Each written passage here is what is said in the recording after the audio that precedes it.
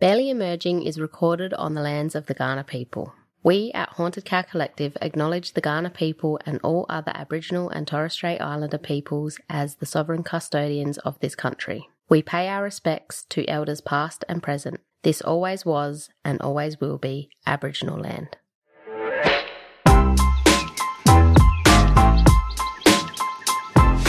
The loser, Francis. Yeah, the one that said, oh, put these in a cupboard, I don't want to look at them. The fucking square, Francis.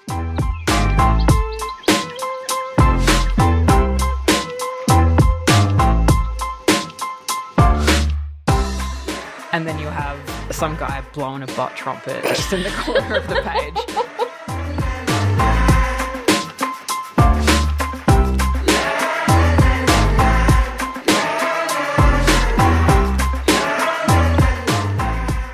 What up, fam? Hope you're hungry. Today we're here with some 2-minute doodles because we're talking about penis art. Welcome to 2-Minute Googles. With doodles. 2-Minute Googles with a lot of doodles this episode. A lot of doodles. We are looking at Greco-Roman penis art and, more importantly, medieval marginalia. So if you've ever seen those like memes where it's like a nun picking penises from a tree. Yep. Oh, we're talking about that. Love it. So you are here with Francis. And Sid.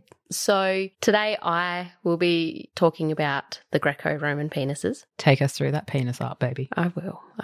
It's not necessarily just penis art. It's the sexuality of the Greco-Roman and how it was suppressed. So the censorship of ancient sexuality is best typified by the removal of genitalia, most famously from the Vatican Museum, and of them casting and carving fig leaves to cover over all of the weens and vaginas. Lol. But phallic symbols within ancient art or ancient objects depicted on Hermes or Pan and all other deities in many other art forms. They're not really associated with erotica. Sometimes they are for protection, for fertility, or for healing. Suppression of ancient sexuality in 1819 was when the secret cabinet was founded. Mysterious, I know. What the fuck is the secret cabinet? I'm glad you asked, Francis. Okay, good.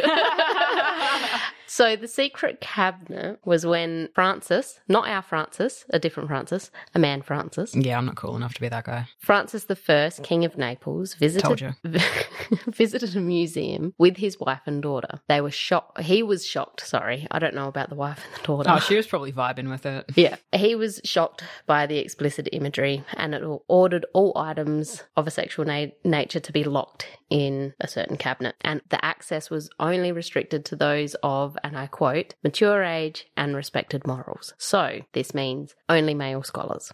What if you had one of the two? Like you were mature age, but you didn't have respectable morals. Oh, well then you don't get to see the secret cabinet garden. Respectable morals, but you're just under mature.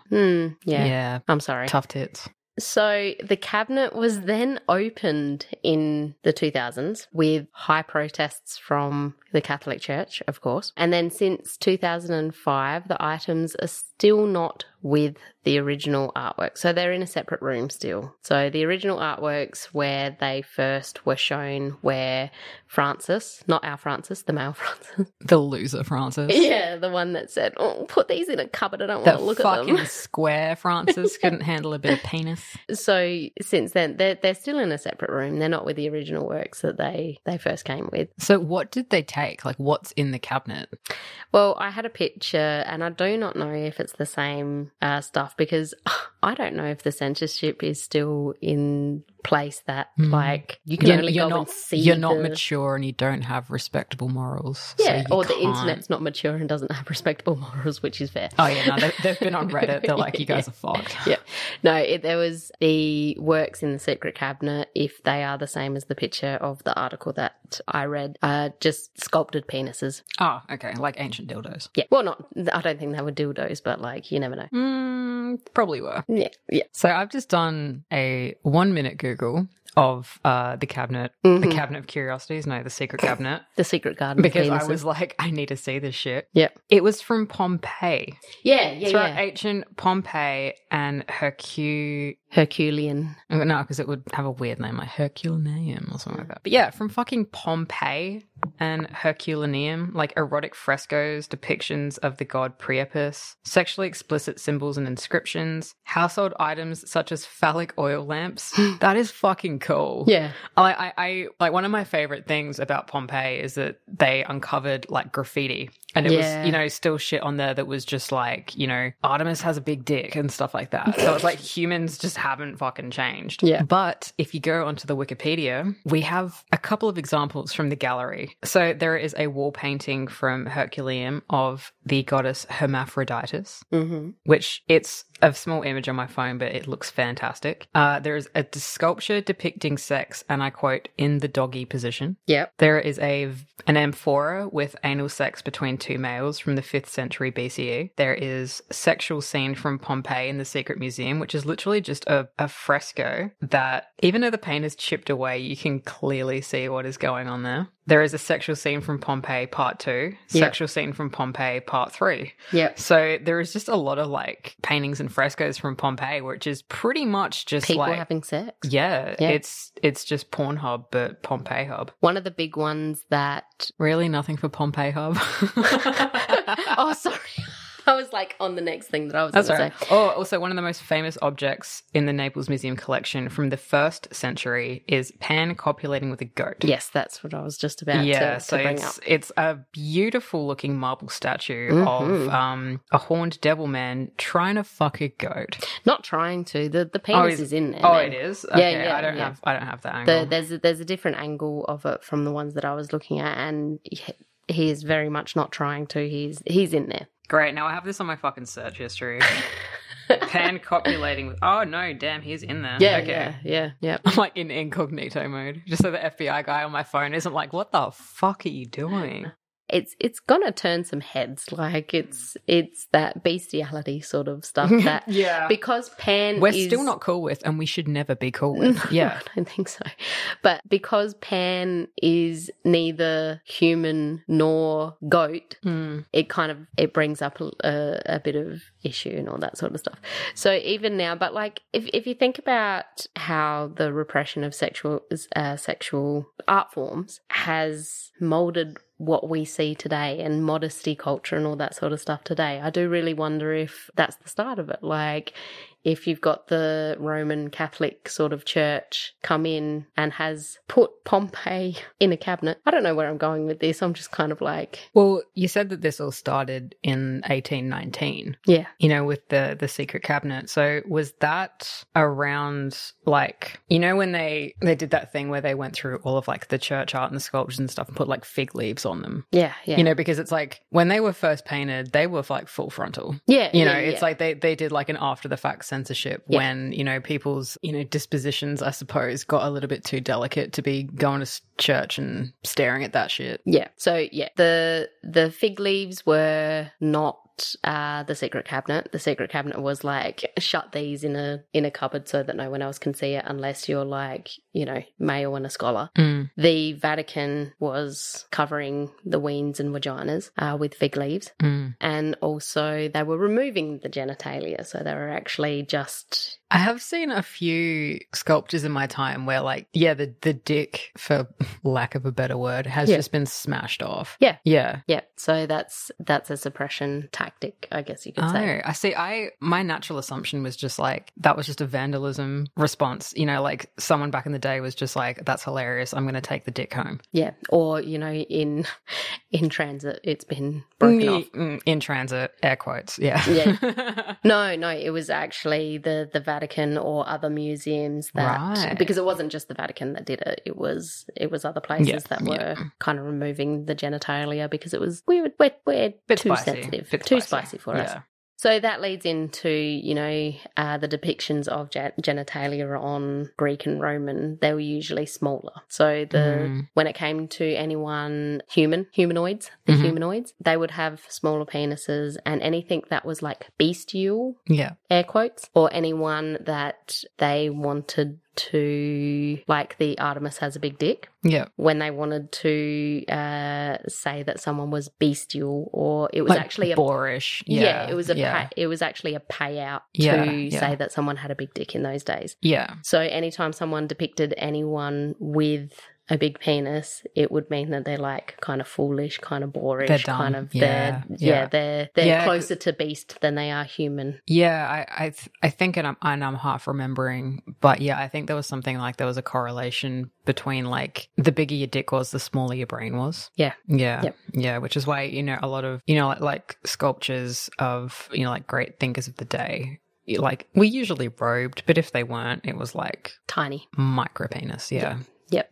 So that's very different from Today's today. standards. Because I think when it came to full frontal nudity, the nudity of the day then, it wasn't sexual. Like it wasn't for sexuality's sake. No. But when we look at it now, we're looking at it from the lens of having this modesty culture. So if they are standing there nude, they must be presenting themselves for sexual like reasons. there's no other reason for you to be disrobed. Yeah.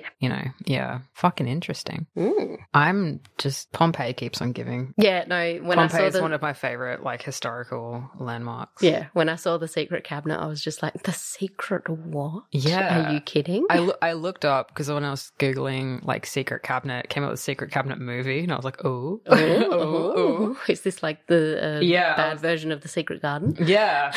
Or I was like, is this like a docuseries and you're going to take me through every sordid artifact? Mm. So I, in true student fashion, left this last minute. I love it. Didn't really do much research at all, but I was in charge of Googling medieval marginalia. Mm-hmm. Well, specifically, I was charged with looking up, like nudity in medieval art. Yeah. Because, like Greeks and Romans, very different to European medieval. Sid is balls deep in her phone right now. I'm sorry. I am looking at a marginalia of what looks like a human face, dog legs, sniffing the arse of someone with human legs and some sort of animal face. Oh, that's fantastic.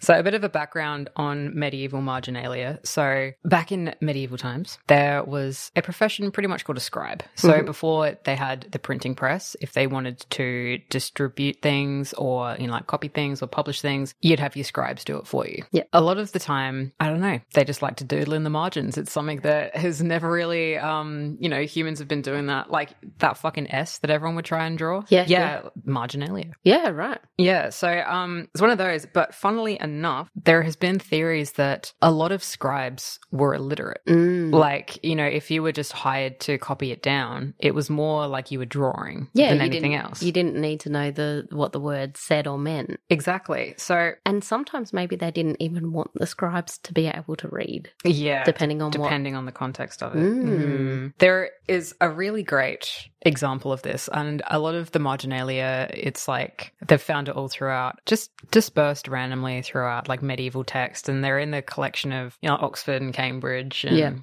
other kind of quote unquote Ivy League schools. So they didn't know the words that they were copying down. Yeah, that's why a lot of the time the drawings don't match the gravity of the text. Yeah, like you have this really kind of pious religious text, and then you have some guy blowing a butt trumpet just in the corner of the page. It's great. The cherubs. It's the cherubs, exactly. And one of like some of my favorite examples of medieval marginalia were drawn by like one lady. So a lady called Jeanne de Montbaston. Her and her husband Richard were scribes in Paris somewhere, possibly a convent. I don't quite know. I can't find a lot of information. Long ago, yeah. But yeah, in like this random sequence of illuminations in this like margin, she did like, it's like this great picture, and it looks like this really sheepish looking monk handing this huge penis to this really worried looking nun.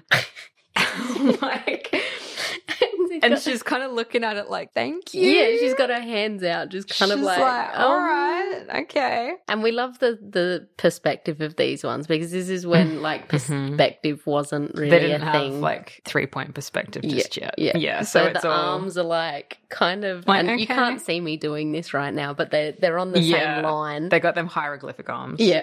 And it's like, and all the dicks are just huge. Yeah.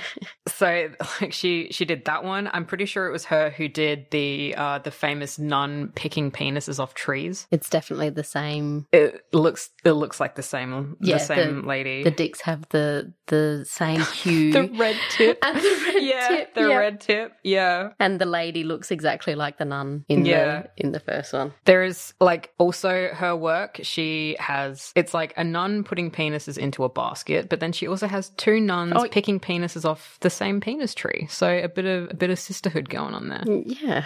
We have another one that she's done where it's just a monk leading. It looks like another monk, but he's got like a white robe. But he's just leading him by the dick. Like there's like a leash on the penis.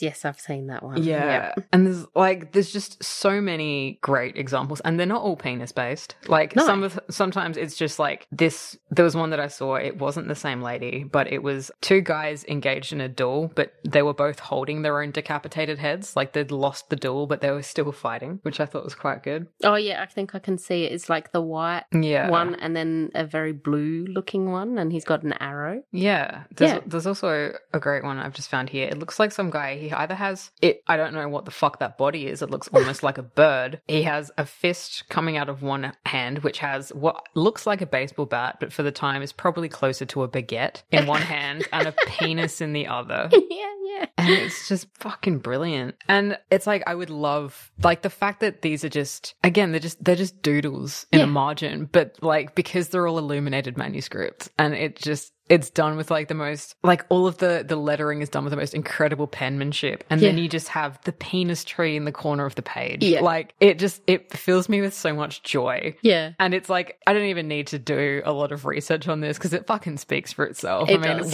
What book isn't like elevated by the appearance of a penis tree. Of a penis tree, exactly. Of a random guy nakedly riding a huge snail. Like, it is just fantastic. And I honestly think that more books need this. Yeah. You know, like, fuck, half the textbooks at uni I would have gotten through in a fucking flash. Yeah, if I there just wanted to get to the next page. Farting out the sun in the top margin. I want to know what the penis duel is going to happen on the next page. Yeah. Like, I'll read through the whole text if I can get to that next page. I want to know what sis who is riding a penis on wheels, I want to know where she's going. She's got places to be. I want to know where they are. Where do you go? Where are you going? On a penis.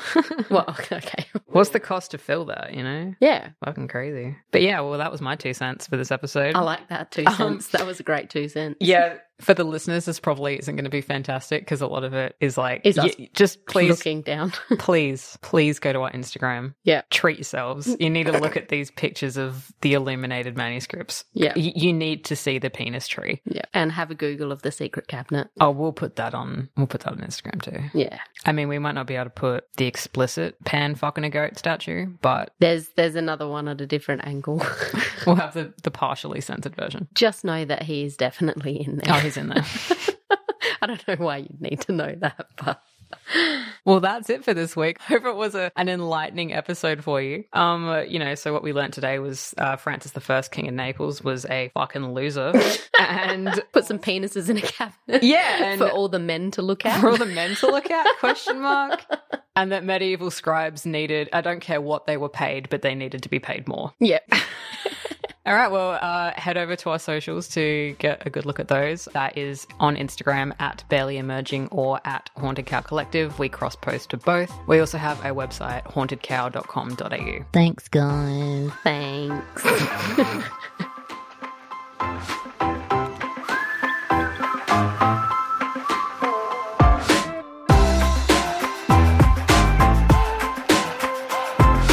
No one scribes like Mythbuster.